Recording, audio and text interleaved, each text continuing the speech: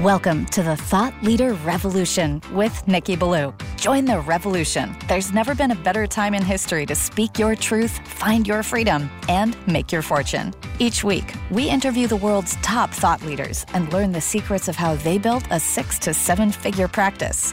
This episode has been brought to you by eCircleAcademy.com, the proven system to add 6 to 7 figures a year to your thought leader practice.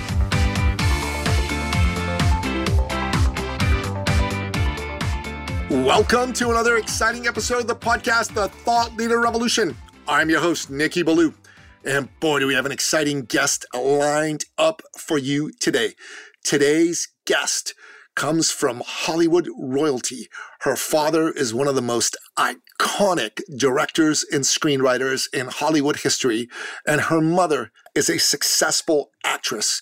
And she herself, in her own right, is one of the most exciting, brilliant, provocative directors in the world today. Her latest project, The Plot Against the President, has been playing on Amazon Prime to rave reviews. I am speaking, of course, of none other than the one, the only, the legendary Amanda Milius. Welcome to the show, Amanda. Hi, thank you so much. That's quite an introduction.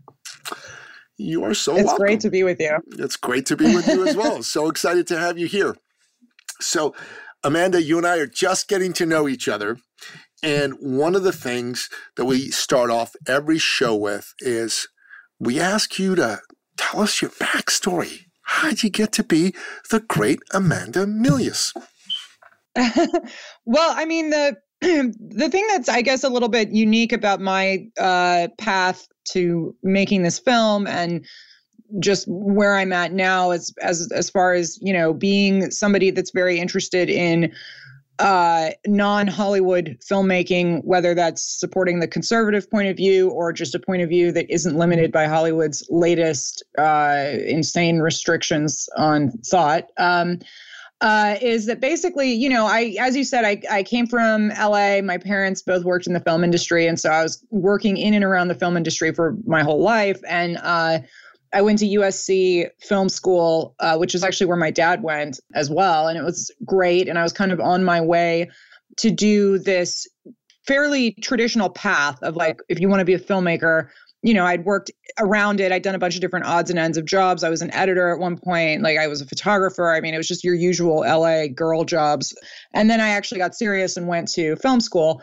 And usually, you know, you graduate, I had a short, like a, 25-minute movie that was playing in 40 film festivals that I had used to, as my graduating thesis. And usually what you do is, you do the film festival circuit, and then you hope to get an agent, and then you either develop scripts with somebody else or whatever. There's all these little paths you can take to, if you want to try to have this film industry career. And, weirdly, I guess fortunately, as it turns out, it was 2015 when I was touring the movie and politics were really heating up. And I've always been a Republican, but I just wasn't very outspoken about it when I was in Hollywood.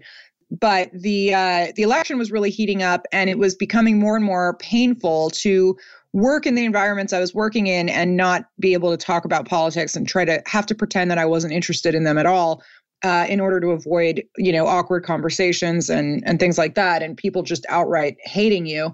So in addition to that, I was also really grossed out by the industry. Like, I was touring this film, but I mean, I was really uninspired by what was happening in Hollywood. It was so gross. Everything was about, what kind of minority bucket can you fit yourself in so that you can get a grant and or whatever. Like, it was just, it was very uninteresting. And the stuff that Hollywood was putting out was not very interesting. I wasn't really and it was a really weird moment because I was super, it was a really crazy thing for me to do, to have gone to this very big deal film school and have lined myself up for this career, and then just been like, you know what, I don't want to do this. Like, I don't even want to be around these people. I don't want to do this. I'm going to run away. Wow. And yeah, so I just started, in the spring and summer, I just started volunteering in Nevada for the Trump campaign. Because I wanted to do politics and be around normal people. And I really I was the volunteer coordinator at eventually they hired me. And I was working with normal families and people that were just really, hardworking people that wanted things to change. And I really liked doing that. I was way more, nobody out in the campaign world knew anything about Hollywood or knew where I came from or anything like that. It was very refreshing. And I just kind of never left. So I stuck around, worked really hard with them. I ended up working with the legal team, and then we won. And some people were like, are assuming, they were like, well, you're going to go work for the administration, right? And I was like, well, no, that's impossible. I could never work in government. I have no training. I have no interest in I don't even like the government. And they were like, no, that's the point. Like, you should go. So I ended up getting hired in the Trump administration. I worked at the State Department and the White House. I worked at the White House for 6 months, but I mostly worked at the State Department for 3 years. So for most of the administration. And actually what I was doing, I was the Deputy Assistant Secretary for Content in Global Public Affairs, which is at the State Department. So I was doing a lot of the international communications and content about, advocating for U.S. foreign policy and the administration's policies and things like that. And I did a lot of stuff on the Middle East, and that's sort of my hobby. Prior to that, it's sort of been studying foreign affairs from afar, but I got to do it up close. I have a master's in political science, foreign affairs from Georgetown University. That's my thing too. Well, so you were, your background is, the kind of background I think they're used to having, walk in the door at the State Department. Like that sounds more like a pedigree that you would have. Like when I go in and I was like, they were looking at my, they were reviewing me, trying to figure out what to do with me.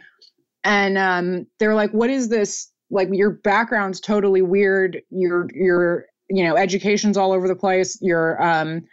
Your jobs, your resumes are all over the place. And I was like, yeah, well, it's the film industry. You kind of work lots of jobs at once or none at all. And it's sort of all over the map. And they were just very confused by that. But luckily there was this bureau that actually was perfect. I mean, it was really, we were making content. And so I treated it like an advertising agency instead of a piece of the government. I think it went really well.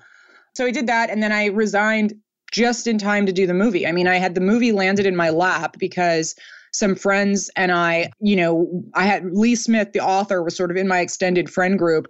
And it was so obvious that this needed to become a movie. And people basically in the admin and around it were like, well, you're the only one that knows how to do that, so you should probably go do it. And so I did. I just resigned and started the company and made the movie in less than 100 days, which is completely insane. And I don't advise. No, it's like unheard of. I mean, it was really nuts. Like, we were coloring the movie 48 hours before it first appeared online, which is not how you're supposed to do things. Like, don't ever do that. It's like not a good idea. Wow. Yeah.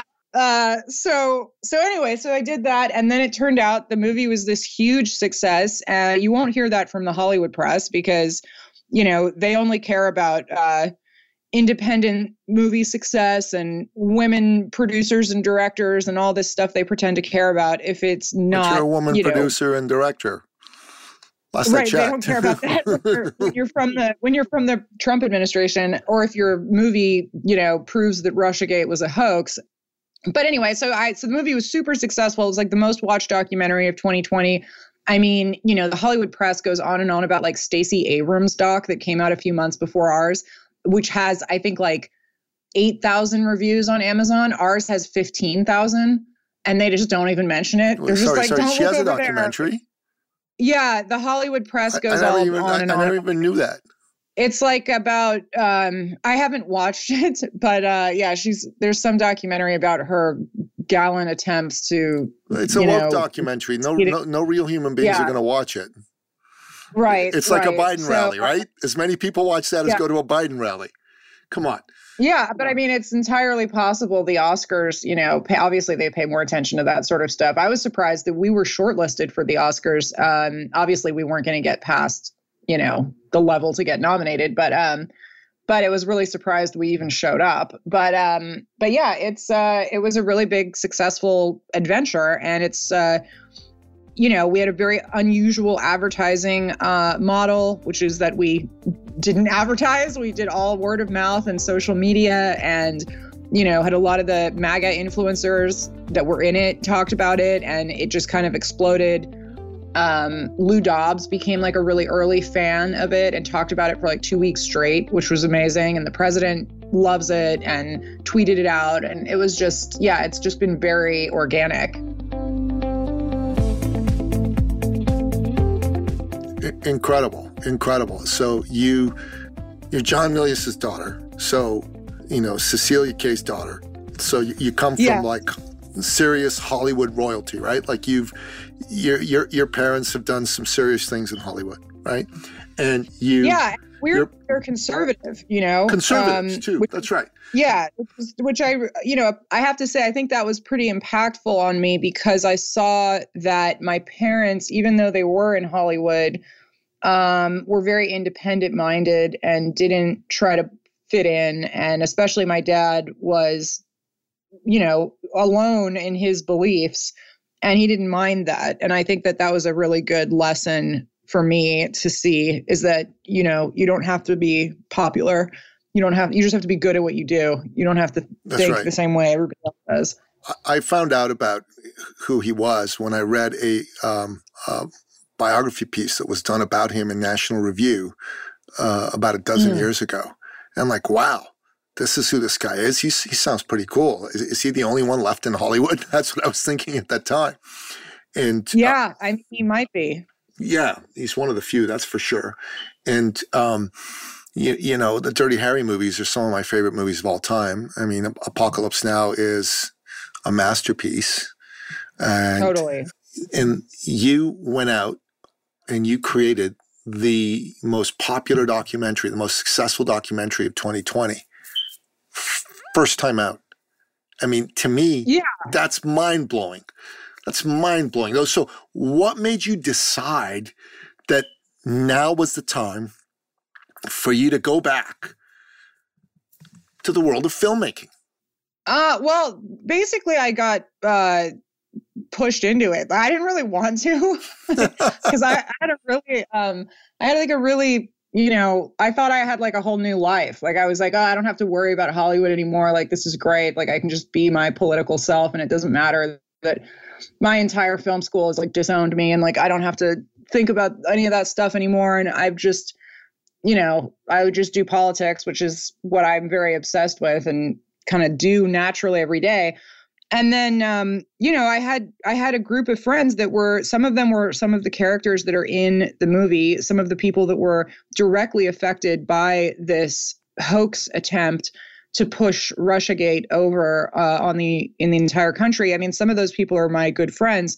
And when Lee Smith's book was telling the correct side of the story, the real side of the story of the real people that were involved in the investigation and that were actually there, and it was so good, I basically optioned it, a week after I got the manuscript. So it hadn't come out yet. And we put that deal together, and I've got, I thought that we would do a bigger, maybe like a scripted or some version of it. But it turned out that, it really was clear that this needed to be told before the election. And the only way to do that was as a doc. And so I was fine with resigning and producing it, because producing is kind of more what I do anyway. It's a little more like behind the scenes. And it just turned into this thing where everybody was basically just telling me to direct it. They were like, it was kind of funny because it was people that really just were working politics and stuff, like friends of mine and partners. And they were like, you know how to do this, just go do it. Just go make the movie. And I was like, no, that's not how it works. Like you have to like hire people, like a director. And I just kept pushing back on it. And then finally, I just was like, all right, screw it. I'll just do it myself. And, awesome. And then we did. I called my producing partner from the other movie I'd done when I was in film school, and like somebody who I've worked with for a long time, which is John Eisenman. And he came out and co-produced it with me. And that was really key because he's maintained his life in the film industry. So he still has those contacts, whereas like I cut myself off from it entirely. And so now we're going to keep this, company going and churning out content because it's just so clear that that's needed. But yeah, it was really weird stepping back into filmmaking. Like I was used to going into an office every day, like a government office, and and, knowing what I was doing every single day and not having, not running around in a van outside in the rain, like shooting exteriors of government buildings and like scurrying around interviewing people. So it was, unexpected. And I guess that's what I'm doing. I mean, I've embraced it now because I realize how much of a gift this is. Like, it's such a gift to be able to basically be in a position where I can just make whatever content I want. Like, who would have thought that the thing I wanted when I was in Hollywood, when I was living in LA and I was trying to become a filmmaker, all I wanted was to be able to just do the projects that I wanted. Like, to be like, no, I only want to work on what is creatively inspiring to me and be real spoiled about it, which you can't be in LA. You have to work on whatever hires you. And what has money is usually really uninspiring and really lame. Yeah. And that's why I left. So, oh yeah, I mean, it's unbearable. And so now I'm in this crazy position where I'm like, oh wait, I just created like my own economy and I can just make whatever movies I want. You did. Like I'm like, okay, it's pretty amazing. So I'm going to stick with that. You totally should. I mean, listen, there's a huge gaping hole in the marketplace left by Hollywood's abandonment of pro-American movies, traditional pro-American movies. Yeah. Like, I'm telling you, that is a $10 billion a year marketplace that they just abandoned. I know. And that's why whenever people talk about how Hollywood's getting more and more communist and like they're owned by China and everything else, all of that's totally true. But it makes me completely happy. I don't have a problem with it. I'm like, okay, go be more extreme. Go and insist that you abolish the best actress and best actor category and make sure that there's only transgender leads. Like, I don't care. Do whatever you want, Hollywood, because I am just going to clean up the rest of, I'll just make the movies, myself and people like me. I mean, there's other conservatives that are making films these days, and that's really great. And there's I'm like perfectly happy to just, if they want to leave, like I've said to the Hollywood Reporter the other day, I'm like, if they want to leave all that money on the table, like I'm happy to take it. I'm with you. I want to participate. In fact, I am in a small way, and I want to do it in a bigger way. Do you know a man named Elon Srulovitz? No. So Elon Srulovitz is a Hollywood actor. He was on The Walking Dead, and he's also been on a Marvel Disney thing. And I don't know if you recall, but about 2 years ago, Gillette made this ad that just made my blood boil. That ad that all men are bad. And I'm like, do you realize your customers are men? So Elon made a response to that ad with his company, Agard Watches, and he got like 40 million views. He was on Fox News, and if you go Agard Watches response to Gillette, if you go on YouTube, you can check it out. You should watch it. It's a great little ad. It's fantastic. It put him on the map, and now Elon has teamed up with some folks, and he's making some movies, and I'm writing a script with Elon, which is kind of exciting. He's got 10 movies. I can talk to you about it offline, but it's a pretty cool story idea. And when I told Elon about this part of my life, he said, "Hey, we should turn this into a movie." And I said, "Cool. Awesome. How do we do that?" And then he says, "Oh, write a script with me. We'll get it done." I'm like, "All right." I'm just going along. I'm like, no problem. And I think, I should connect you with Elon. I think you and Elon would get along. I'm sure he knows who you are. I don't know about that. I mean, that sounds great. I think that's I'm sure what he I'm knows saying who is you are. He knows about your documentary. His first movie is a documentary. It's going to be coming out very shortly. I don't even know the name of it, but he knows about your documentary. He knows who you are. I know it because we've talked about the documentary he's making. He says he'd love it to be as successful as The Plot Against the President. So I'm like, oh, okay, cool. And I said, I'm trying to get Amanda on my podcast. I told him that. I've had Elon on my show a couple of times. I actually had Elon on the Politicrossing show that I do as well. Roger has a couple really cool ideas. You should talk to Roger. Roger's, I've been meaning to reconnect with him. We were chatting for a while because we were both, Michael Pack put both of us on the board of USAGM, which for your listeners is the organization that is like the collection of foreign broadcasting for the United States. So VOA, Middle East Broadcasting, Radio Free Europe, stuff like that. So Radio Free Asia. So we were on the board of all those broadcasting companies. And the Biden administration promptly, actually illegally, but doesn't appear that they mind doing those things, fired us like within like a week. And it's just such an interesting contrast between the way the press treats not like anybody's like, it's not the biggest priority in the world. It's not like, they had this they imagined that we were like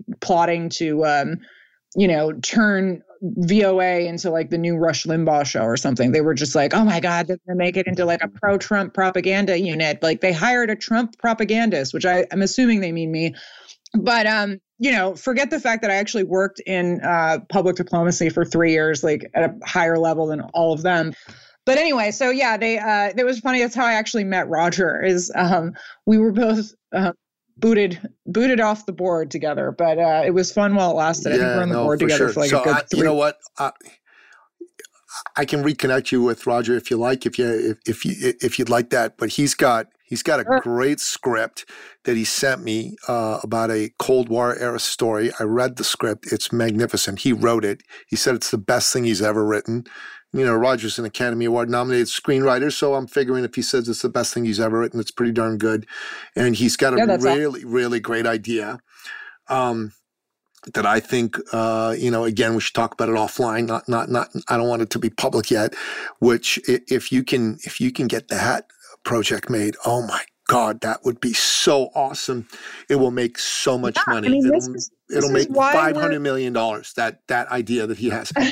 Like people are going to flock to it. Together. Yeah, that's basically what we want to be able to do, is to actually properly produce the stories that Hollywood doesn't want, whether those are documentaries or scripted features or whatever. And it's going to take a minute to get up working on all cylinders, but we're taking the time to do that and put the infrastructure together. And we have a lot of people that are very interested in investing, and we've got a lot of money lined up, and we've got a lot of talent that wants to do this. I can't tell you how many people reach out to me and they're like, I want to work for your production company. Like I'm a DP, I'm an editor, I'm whatever. And I am sick of doing stuff that I don't believe in. And I just want to work on something that I like. And, I've got a lot of people that work under different names and things like that because they still need to maintain a career, and that's fine. And I just, it's sad that we've come to this, that people in America, the land of the free and the home of the brave, need to hide their identity so they don't face repercussions. It's insane to me that that's happening. It's insane. Oh yeah, it's been that way, I think, for quite a while. But it's really crazy. I mean, and I don't think that's. I understand why people do that completely, because it's, I've even had conversations with some of the people that I've worked with and that I'm gonna work with, where I'm telling them, they want to work. They're established professionals in the industry, and they're like going to use their own name. And I'm like, you've got a family. Like you might not want to. You might want to change it because, the fact that my dad was able to be basically canceled, and that's part of why he stopped working before he had to. And he wrote Apocalypse Now. It's like, yeah, like they'll cancel anybody. You can't. There's no project that's going to protect you. So. No, I mean it's crazy. I mean, Hollywood's blacklisted Roger. I mean, and Roger's the nicest guy in the world. He's the nicest man I've ever met. Like, it's insane. It's crazy how they turn everybody into the same villain. Like when you read the press about when Roger and myself, and they were going after Michael Pack like crazy, who by the way, his film got booted off of Amazon that was about Clarence Thomas, and he still doesn't know why. And, they booted it off during Black History Month, which is ridiculous. So you've got a Clarence Thomas documentary. Like, how controversial could that possibly be? When the press was writing about all of us, the group that was on at USAGM, they were writing about us like we were like the second coming of like Goebbels or something. Like it was like everything was like a Nazi reference. And you're just like, that's just such dangerous rhetoric for like a bunch of film people and people who are basically, just creatives that, it's just, they're so afraid of that. They're so afraid of right-wing creatives because they know that the culture war. is something they have a stranglehold on and they want to hang on to it. No, they're not going to be able to hang on to it. They're done. What they don't understand is that normal people don't like this crap. They don't like this cancel cult business. They don't like. But the thing is, what they've got in the Hollywood sense is that they have now successfully, and I was making this argument on Twitter the other day, and everybody freaked out, which is that, so obviously we've known for a long time that like Hollywood tends to make really big budget movies, and more those are coming at the expense of like American blockbusters that are more 100 million and under, let's call it. They're more into these like $200 million movies, which have to have foreign success in order to recoup their money. But at this point, what they've done is they've insulated themselves from any American criticism. So the entire country of the United States could reject a movie, could be like, nah, this bores me. I don't want to see, Fast and Furious 20 with like their ethnically plucked cast that's like exactly representative of every single group of people you can imagine, totally having artificial conversations that no memorable characters or lines, or like, some of these like massive comic book movies or monster movies or whatever. Not that I have a problem with big dumb movies. Like that's the point is not to have a problem with big stupid movies. I like big stupid movies. I just like amazing ones like Alien or Die Hard or Terminator 2 that are just amazing American cultural icons versus the totally forgettable stuff that comes out now. But the point of all this is to say is that, America might be sick of this. The average person, I do believe you, I believe that you're right, which is that the average person wants to return to the America and the culture that they liked. I'm not even talking about like a, golden age, like era, but just even something resembling like the 90s, when you could just see movies that weren't political at all. Yes. And they don't have to listen to America anymore because all of their financing and all of their success comes internationally. So they're in the globalist market now, which is the problem with globalism writ large, which is that individual countries, their tastes, their preferences, their laws don't matter. So obviously we're going to see this in the film industry as we see it in every industry in the United States at the moment. Very few industries are insulated from this reaching of globalism, which just washes the individual culture out of everything. So of course it's going to really affect the arts. I think you see it in all kinds of ways. But anyway, yeah, long way of saying to your point, I think you're right. I think normal people wish things were different things were coming out. 100% they do.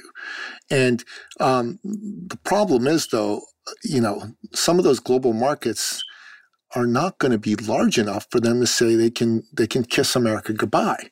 The U.S. market is still by far the biggest market for movies. And in my opinion, if Hollywood is deciding that they don't want to play in the United States, they're going to lose a lot of money. Few of those companies are going to go bankrupt, and that's okay. I'd rather see. They're going to lose a lot of money, but writ large, they don't care. I think because China has purchased Hollywood, and there's very few companies that aren't in some way controlled by China. Whether some of them go, China is perfectly happy to see American companies go bankrupt. That's what's so dumb about this. That's what's so dumb about some of these studios. They all think it's not going to be them. And I've seen it. I've seen that. I mean, even like 15 years ago, this happened to a very significant company in Hollywood. But they don't think it's going to be them. China doesn't care. It'll devour some of them and not some of the others. But at the end of the day, they're not interested in getting feedback from American audiences. But that's what I'm saying. I don't even mind. Like all this sounds really dark and doomy and gloomy, but like that's fine. Like let them go and be the globalist mess, and I'm just going to keep making. I think a second industry is going to crop up because there's nothing tying us. Like that's the freeing feeling that I realized after doing this movie is I was like, there's absolutely nothing tying movies to Hollywood. Like you don't have to like get their permission. When you're not asking for their money, you don't need their permission. So we just make whatever movie we want. I mean, there's some kinks to work out in the distribution because that's something that is I don't even feel like it's that big of a hurdle. Like I would think we've got really smart people on our side who are going to figure this out. I hope they figure it out before my next movie comes out because, Amazon's not accepting independent documentaries anymore after our movie. But yeah, once this distribution model gets sorted out, which it will within a year or so, then there's nothing stopping us, because we'll just make the alternative content.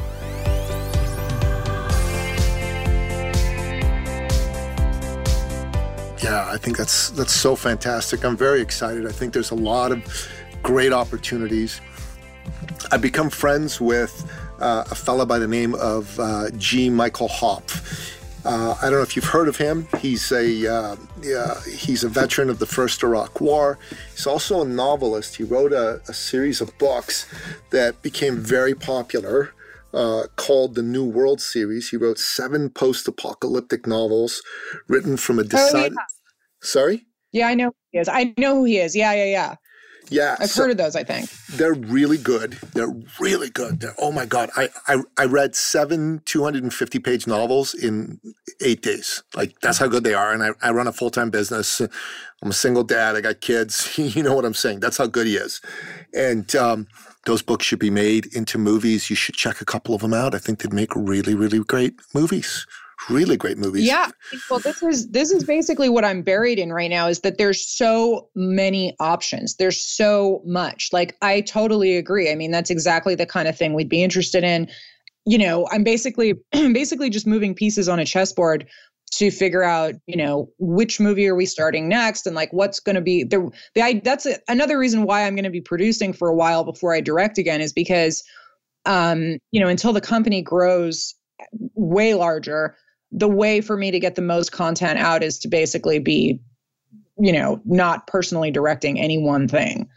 So that's the plan. Although, I mean, I will probably do another doc and potentially a scripted in the near future, but I'm just going to get a lot of these projects off the ground first. And we actually have one that's we have one that's finished shooting, that's going into post right now, and it's really cool. And I can't wait to show it to people. It's really edgy and exciting, and I'm very excited about it. I'm very excited for you. Very excited. I want to help in any way I can, in many different ways. I think what you're doing is great. So, you know, come on the show. I'll introduce you to a ton of other people who have shows who I think would be interested in having you on when you're ready to promote these things. I write, I speak, I help people who are business owners. Maybe you want to come check out our conservative peer group sometime. Whatever you want to do, I'm here. I'll come up with 300 ideas. You'll probably only like 5 of them, but there'll be 5 really good ones. The other 295, you'll say, oh God, these are crazy. But that's usually how it works, but that's how you get the best stuff. I mean, yeah, no, it's weird to go from working for other people and then working for the government to running a business. And I know that's what your jam is. So I would certainly be interested to talk with your folks, because I mean, I never thought that that's what I would be doing. You know, I personally like to stay in, I mean, I like the business of making movies. Like I'm very good at that. I'm very good at producing. But as far as sort of the other, you know, side of basically running a business, it's very, you know, these things just land on you and you don't really intend to do it. I'm supposed to be able to be a creative. I'm not supposed to be, you know, making any sense when I talk to the accountants. So you got to learn to do both, unfortunately.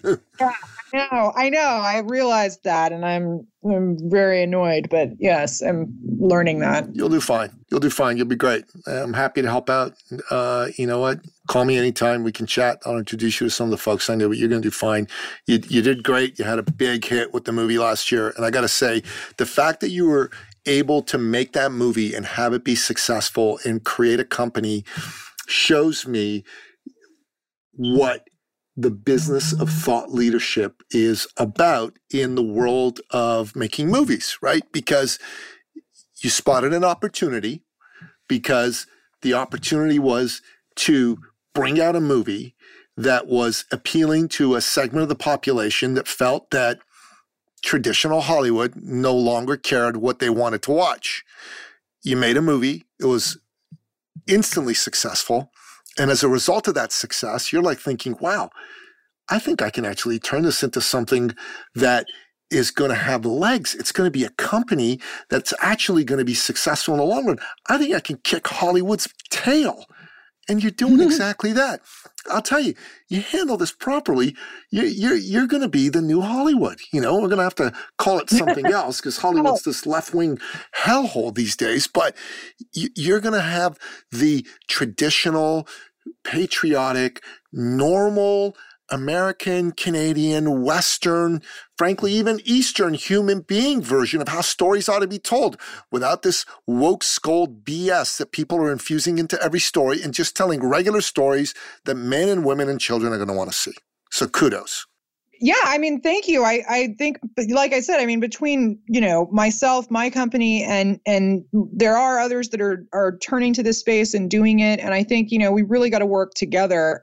Similarly, like I said, in the way that Hollywood does. I mean, it's one thing that conservatives do that hurts us is we are very, we used to joke on the campaign that every volunteer for the Trump campaign was actually running their own campaign. Like, no, there was no we were hard to do teamwork together, right? Like Democrats and the left tend to be okay with working in a flow of others.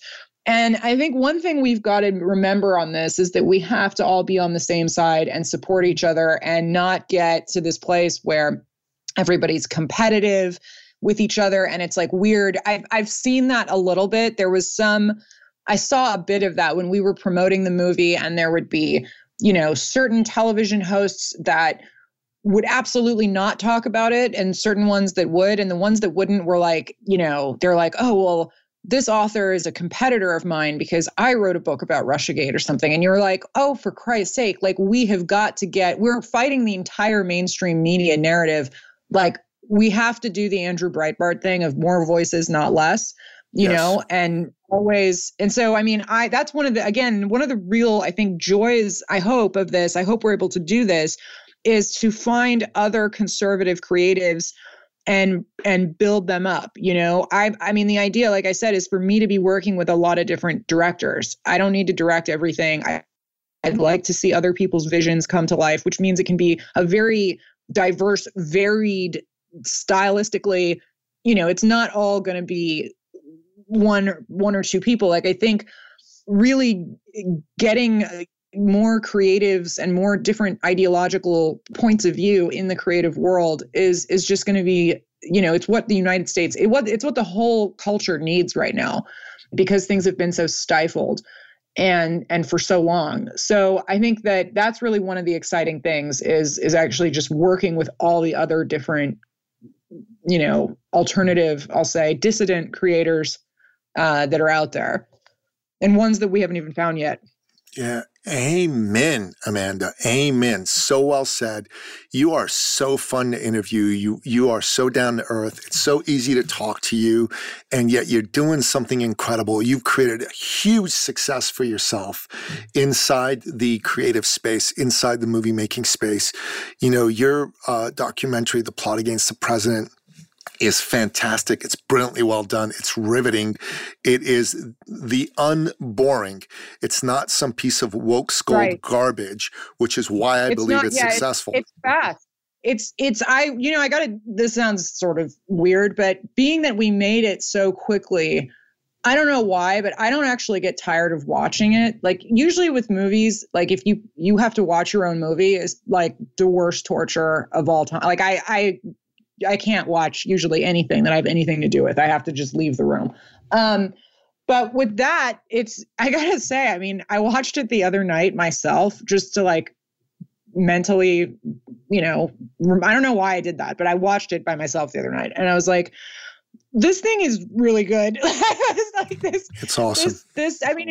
It just, I have to say, I mean, the thing that it's amazing is that it's like the mainstream media abandoned this entire story and narrative. And so we get to tell this really exciting spy thriller that nobody else is telling. It's another one of these moments where I'm like, is this just a gift? Like, I don't understand. Why would no one want to tell this story? It's incredibly interesting and it affects everything in our world. Everything that's happening right now, you can see, frankly, I'm looking at this and again, I don't know. So I'm not making any bold predictions or statements or whatever. But you look at like this Matt Gaetz thing that's happening right now. And there's this part in my film at the very end where John Solomon is talking about how anybody who stands up for the average American and anybody who stands up to the elite will have a false narrative created about them and a false reality imposed on the world, and that the mainstream media combined with the FBI and some of these corrupt institutions will destroy anybody that challenges it. And so when I believe that completely. I mean, it's why I put it in the movie. It sums up entirely the world that we're living in right now. And we need to remember that when these false narratives and stories pop up in the media, I am saying we have to come at things with such a level of skepticism that until I am utterly convinced otherwise, if the FBI and the mainstream media are telling me something, I'm going to go ahead and think the exact opposite because they have no credibility. And and anyway, so things like that, I think, are why this movie is still relevant, is because it really shows us the blueprint of how they create a false reality, and that they've been doing this to the American people for a long time. And this is an art. This is an art that the intelligence community created, and that the various institutions of the mainstream media and our, IC and law enforcement and foreign affairs, as well, have perfected. We perfected this art to use on other countries, and they've used it on us for the last 4.5 years, and at least actually quite a bit more. So I just think, it's still very relevant. It's definitely still relevant. It's totally what I take away from it, is that I refuse to listen to anything that they come out with until they provide some kind of credible evidence.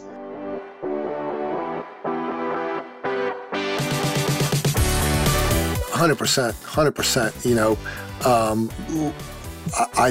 I believe in due process.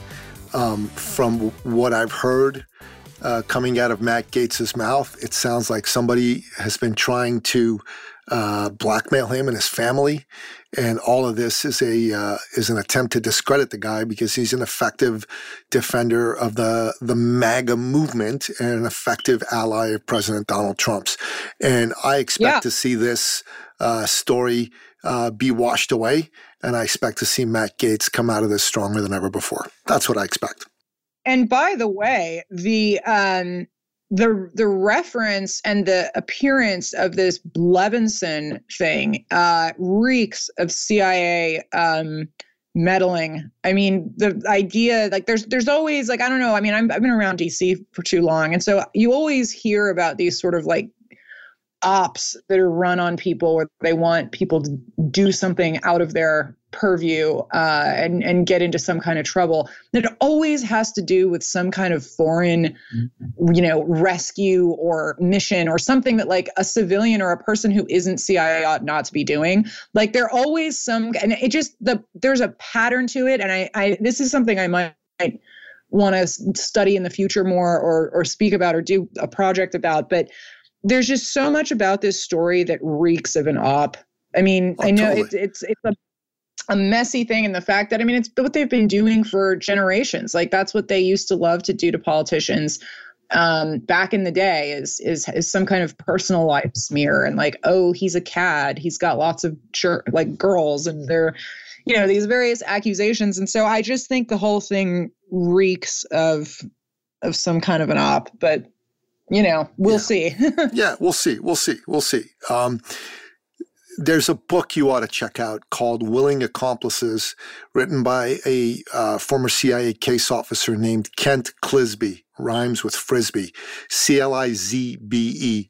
And he lays out the case for why all this is happening and what can be done to stop it. So check it out. Willing Accomplices, Kent Clisby, like Frisbee. Very interesting. No, absolutely. Yeah. I feel like my home library is enough to get me on a government watch list at the moment, so I might as well.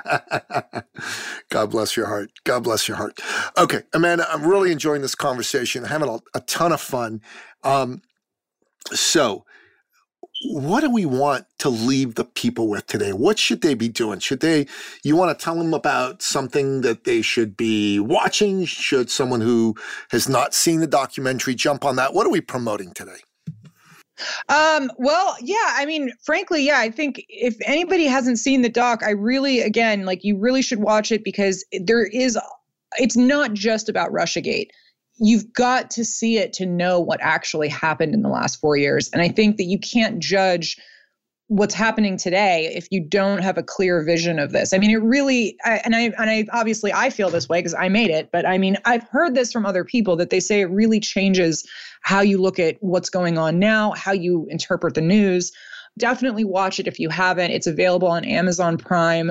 It's also available on iTunes, which a lot of people prefer because you can, when you purchase it, I think you get to keep a digital copy, or I think if you buy it, it's like an easier way to download. It's also, if you have, there's a lot of people I hear from that are like, we don't want to support Amazon or those other ones. But so if you don't like Apple, you don't like Amazon, you can get it on Vimeo on demand as well. And also it's on DVD.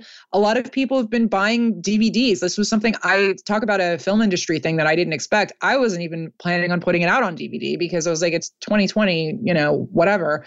It's streaming or nothing. And then people were like, I was told like, no, like this audience, the conservative audience, people that are into more kind of edgy things that could get pulled off the internet at any moment. They want to own it. They want to have it in their house where they know they can, it doesn't get just disappeared in memory hold. So we have been super successful. A lot of people buying it on DVD. It's available at Walmart.com and Amazon.com as well on DVD. And, watch it and tell people that are on the fence. I've heard so many stories of people who are not, natural conservatives or Republicans, whatever you want to call it, that really were just totally eye-opened by it. So as much as you can, try to wake people up to what the media is doing. It's just a good jumping off point for judging what's happening now. Yeah, I'm going to say this. I don't think it's about being a Republican or a conservative anymore. I think it's about being basically a fair and good human being, or part of the forces of darkness that are seeking to basically snuff out freedom. And yeah, you're totally right. You know what? Somebody said this the other day. Sorry to keep interrupting, but that's so interesting that you say that, because I had a friend say the other day, he was like, no, the line is no longer, do you even vote the same way as me? Which, I mean, it kind of is, but the line is it's not conservative Democrat. The line is, do you want to put me and my family in a gulag or not? And if you don't, we're good. If you do, we got a problem. And there's a growing number of people that basically are saying that they do, whether it's a COVID gulag or a thought criminal gulag. But it's the gulag is coming. So one way or another. No, so well said. And I think the vast majority of the American people, the Canadian people, the British people, vast majority of human beings everywhere want to be free. Inside the breast of every human being beats the living, breathing heart of freedom. And people like you are basically modern day sentinels.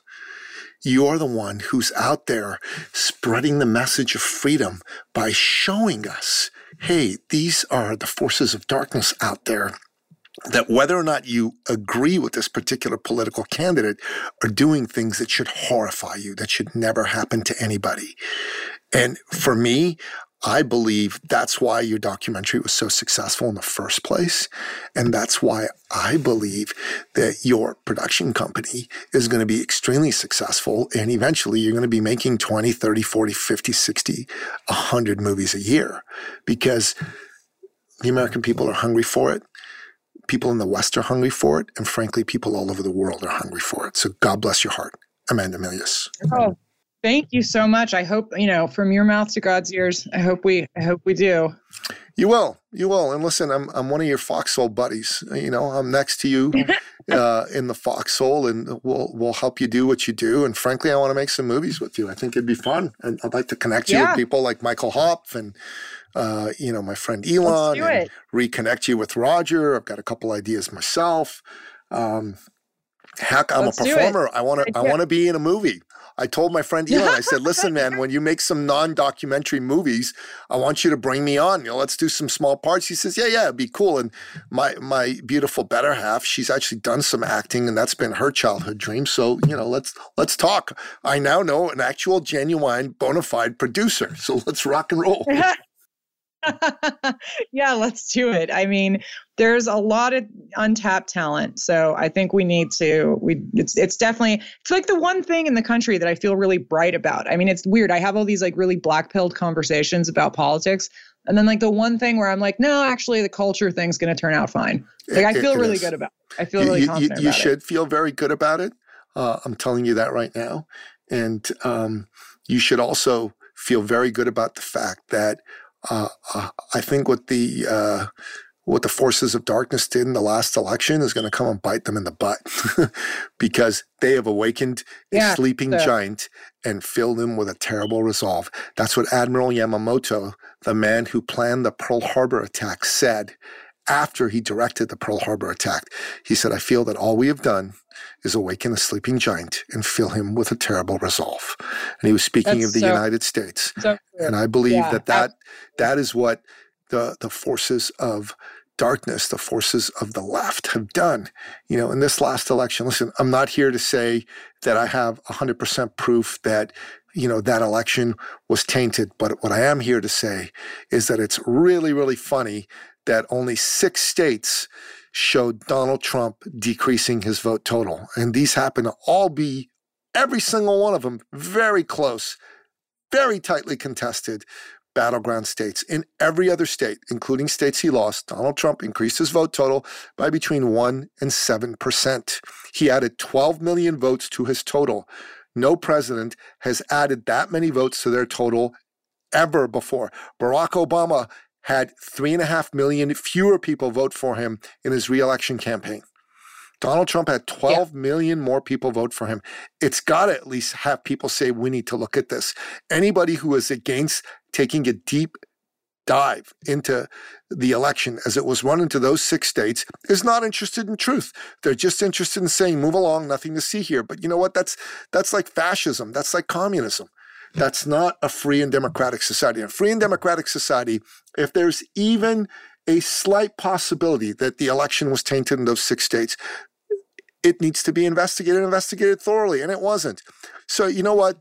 The folks in Georgia who passed this new election integrity bill, I think it's a great first step. I think all the other battleground states that were affected need to pass similar laws.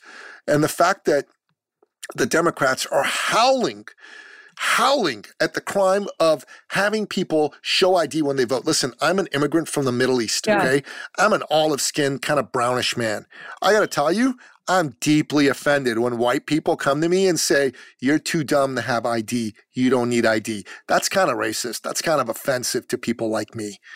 I know how to get ID. Thank you very much. And I'm happy to show my ID when I go to the bank or when I vote. That's all I have to say.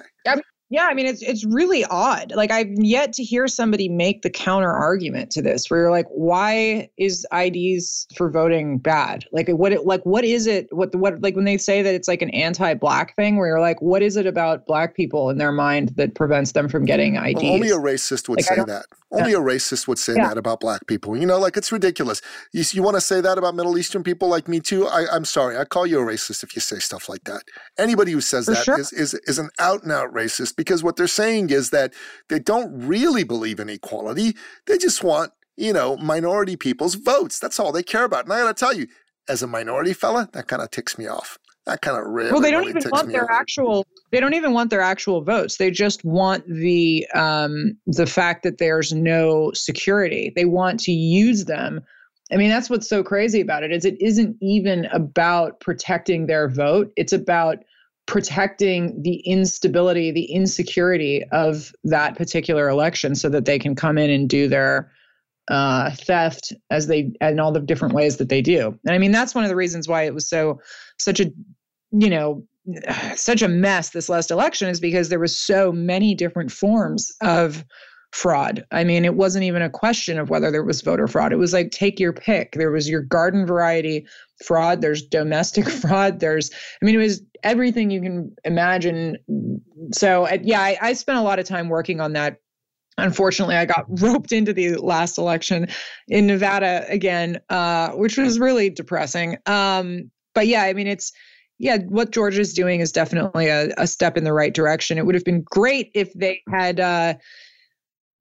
done anything about the laws that the Democrats were changing for 2 years up until the 2020 election, in a similar way that Texas did. Texas, the attorney general there is really good, and the state legislator. Yeah, he's fantastic. And what the difference between, Texas and Georgia in 2020 was that Texas fought back every single one of these legal challenges and changes that they wanted to do. And Georgia just kind of let them slide. So Georgia's playing catch up, in my opinion, but I'm glad that they are. Yeah, it's great. And it ought to happen in every state in the union. Listen, I believe everybody's vote should count who is a registered legal voter. And I'm from Canada. I live in Canada. When we go vote here, we show ID. Like it's not even controversial. Everybody shows ID. And there's not a whole lot of mail-in voting in Canada. I'm not, they're trying to change that, but most people here vote in person. There's a lot of early voting. There's a lot of early voting options. I took advantage of them in the last couple of elections myself. But mail-in voting really isn't much of a thing here. People just go to the polls and they vote, and that's the way it should be. You show your face. This is who I am. This is my ID. I'm voting. End the story. Yeah. I can't understand an argument against that at all. Honestly, there isn't one. All right. So we like to end off each and every single one of our episodes by asking you as our guest expert for your top 3 expert action steps. These are your 3 best pieces of advice for my listener to take on so that he or she can take their life, their business to the next level, just like you did. So what do you say, Amanda? Well, I've been thinking about that. That's a little bit tough because I don't want to be responsible for people being ostracized by their left-wing communities if they happen to live in them. But my advice, and I can only say this because it worked for me, but for many years, I feel like I was not exactly being myself. And it's not that, I was such a political person that unless I was allowed to talk about politics every day, I was living a lie. Like I wasn't that, but there was this artificial wrong feeling when I was working in the film industry in LA, even though I had done everything right. I went to the right film school. I did really well. I put all the ducks in a row. I did the short. I got in all the film festivals. I did all this stuff, but it wasn't vibing. It just wasn't.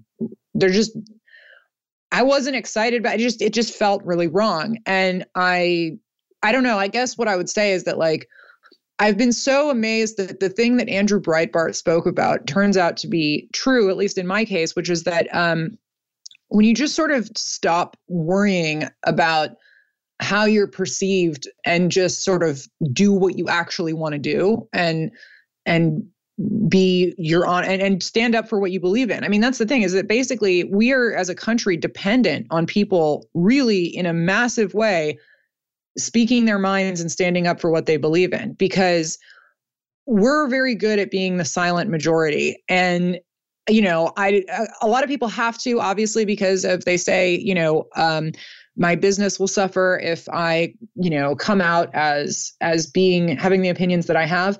But I guess I don't have any, proof of this outside of myself and people that I hear from, but I just have this almost like faith in that when you really just, go for it and stand up for what you believe in and work in alignment with your values, that things work out much better in the end. So that's not a very hard and fast piece of advice that I've got a lot of data to support, because, I know that in a lot of industries, you can't, people think they can't. I think that's really what I'm saying is that you think you can't be your political self, that it'll affect your work. And I just feel like more people should take the risk and do it anyways, because we have a civilization to save. And, people need to be free to speak their minds, because the more you're silent, the more you lose that that right. I mean, we all, I think, thought that free speech was a guaranteed thing, and it's so clearly not. And I think that phrase, like, or whatever it is, that you lose the freedoms you don't use. I think it's very true. So I would just, I guess it's not a terribly big business. It's not exactly be yourself. I think it's very true. Stay true to who you are and be yourself. Don't try to be someone you're not. Eleanor Roosevelt, a great liberal, said that it's better to be a first-rate version of yourself than a second-rate version of someone else. It's very good stuff. Yeah.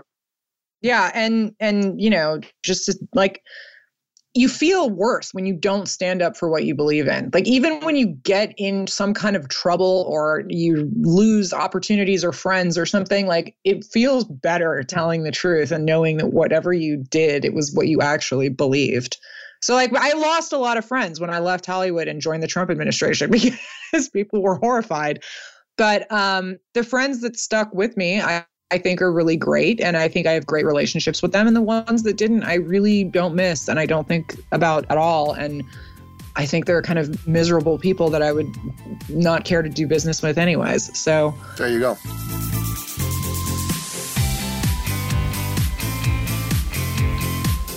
I think that's fantastic. Okay, so that's number one. What are the other two? Oh my gosh. I would say, I mean, I don't know.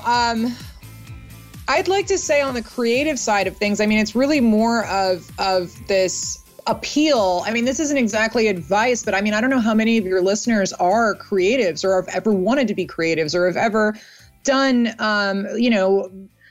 writing or whatever it is. But every I would entrepreneur at their heart is an artist. Steve Jobs said that, and so did Seth Godin. Every entrepreneur is an artist. So I feel like, on the conservative side, we tend to be very intellectual and we tend to be very facts focused. And I think that I would just say, make sure, spend time not doing that. Spend time doing something that's just creative. Spend time there's this idea that if you're a creative person, you have to be a liberal. And I actually can trace this back to, movies and things giving people that subconscious sense. I used to call it, with a friend of mine, the Edward Scissorhands effect, because there was this whole movement in the 80s and 90s to make movies about how if you lived in the suburbs and you were from a normal family and you were creative or unique, that you didn't belong. And that's just very not true. So I would say that, I just encourage people to do things that, don't cede that ground. Like, don't let, the left own art. It's the reason that so many of these institutions have become so abhorrent to anybody with any normal, with any, I would say, actual sophisticated taste, is because we've abandoned the battlefield. It's not like most of the contemporary art galleries in New York are catering to tastes that we might all find appealing. That's because when's the last time you all went to an art gallery or did anything like that? I mean, we've got to participate in these fields in order to see things more the way that we'd like. So that's the second thing, I guess. I love it. Okay, and what's the final thing? I think just getting in. I don't know. I'll try and stick to something a little bit more that I learned, I guess, in the last and I learned when I was working in film before, but that another kind of reason for saying what you believe and standing up for, being in a truthful place as much as you can and still have a professional life, is that the best time, I guess, I've found the best, working experience I ever had was when I can work with my friends. And I mean, that's one of the things that's great about being able to make movies, is that I really get to work with people that I really like. And you spend a lot of time working in your life, so you might as well do it around people that you agree with and that you like and that you grow with. Not that everybody has to think the exact same way, but that, that you're not adversarial with. And I just feel like that was a real change in my life that I feel like a major lift from. It's much more exciting to go to work when you're excited to work with the people you're working with, as opposed to, you want people who are for you. You want people who are for you. Yeah. They're on your side. It totally makes sense. That's great advice. Yeah. And I feel like That's really what was so great about working on this movie. I mean, we had such a ragtag team, we had a lot of young people, like really young kids that were these little MAGA kids running around and like learning how to make films, and my producing partner, people I've worked with before. And it was just a very unique team, and I wouldn't have traded it for anything. It was just a great experience. And I mean, that's when movies are like at their best, is when you feel like you've got just this awesome team that you develop your own sense of humor, and you're just all living on top of each other, getting something really great done, and everybody feels guided by the mission. I mean, that was one of my, everybody felt honored to tell this story. And you can do so much when you've got, the trust of your team in the vision in general, and the end result. Everybody believes in it. So that really lucky every time we do something. I love it. Those are 3 fantastic expert action steps. So, listener, Amanda Milius is a thought leader's thought leader. She is someone who basically followed her passion, followed her convictions, saw an opportunity, went for it, and created massive success for herself. So make sure that you go watch her documentary, The Plot Against the President. It is a fantastically well done documentary. You'll learn something, but also from a business point of view, take a look at how following her conviction and working with people who are for her allowed her to win. That's what you need. And I think that's a great segue into why we do this podcast. We do this podcast because you're an entrepreneur and we're for you. We believe in you. You're society's greatest hero. The fact that you listen to the show is something that we don't take lightly. We are here to be of service to you, and we want to help you find a way to become that best version of yourself. Steve Pressfield, in his magisterial book, The War of Art, says everyone has a life they're living and a life they ought to be living. And we are here to help you bridge that gap and take you to that next level. So please do us a favor. If you've enjoyed this episode, share it with a few folks. Go to iTunes, leave a review, leave a rating. Okay. And make sure that if you learn something good here, you share this episode, you tell a couple of your friends. That's how we grow the movement. That's how we help you become one of the billion millionaires that we want to see help take the free enterprise system to the next level. Hashtag billion millionaires, hashtag million billionaires. There are currently 46 million millionaires in the world and just over 4,400 billionaires. We want to raise those numbers pretty dramatically. That's a part of our mission.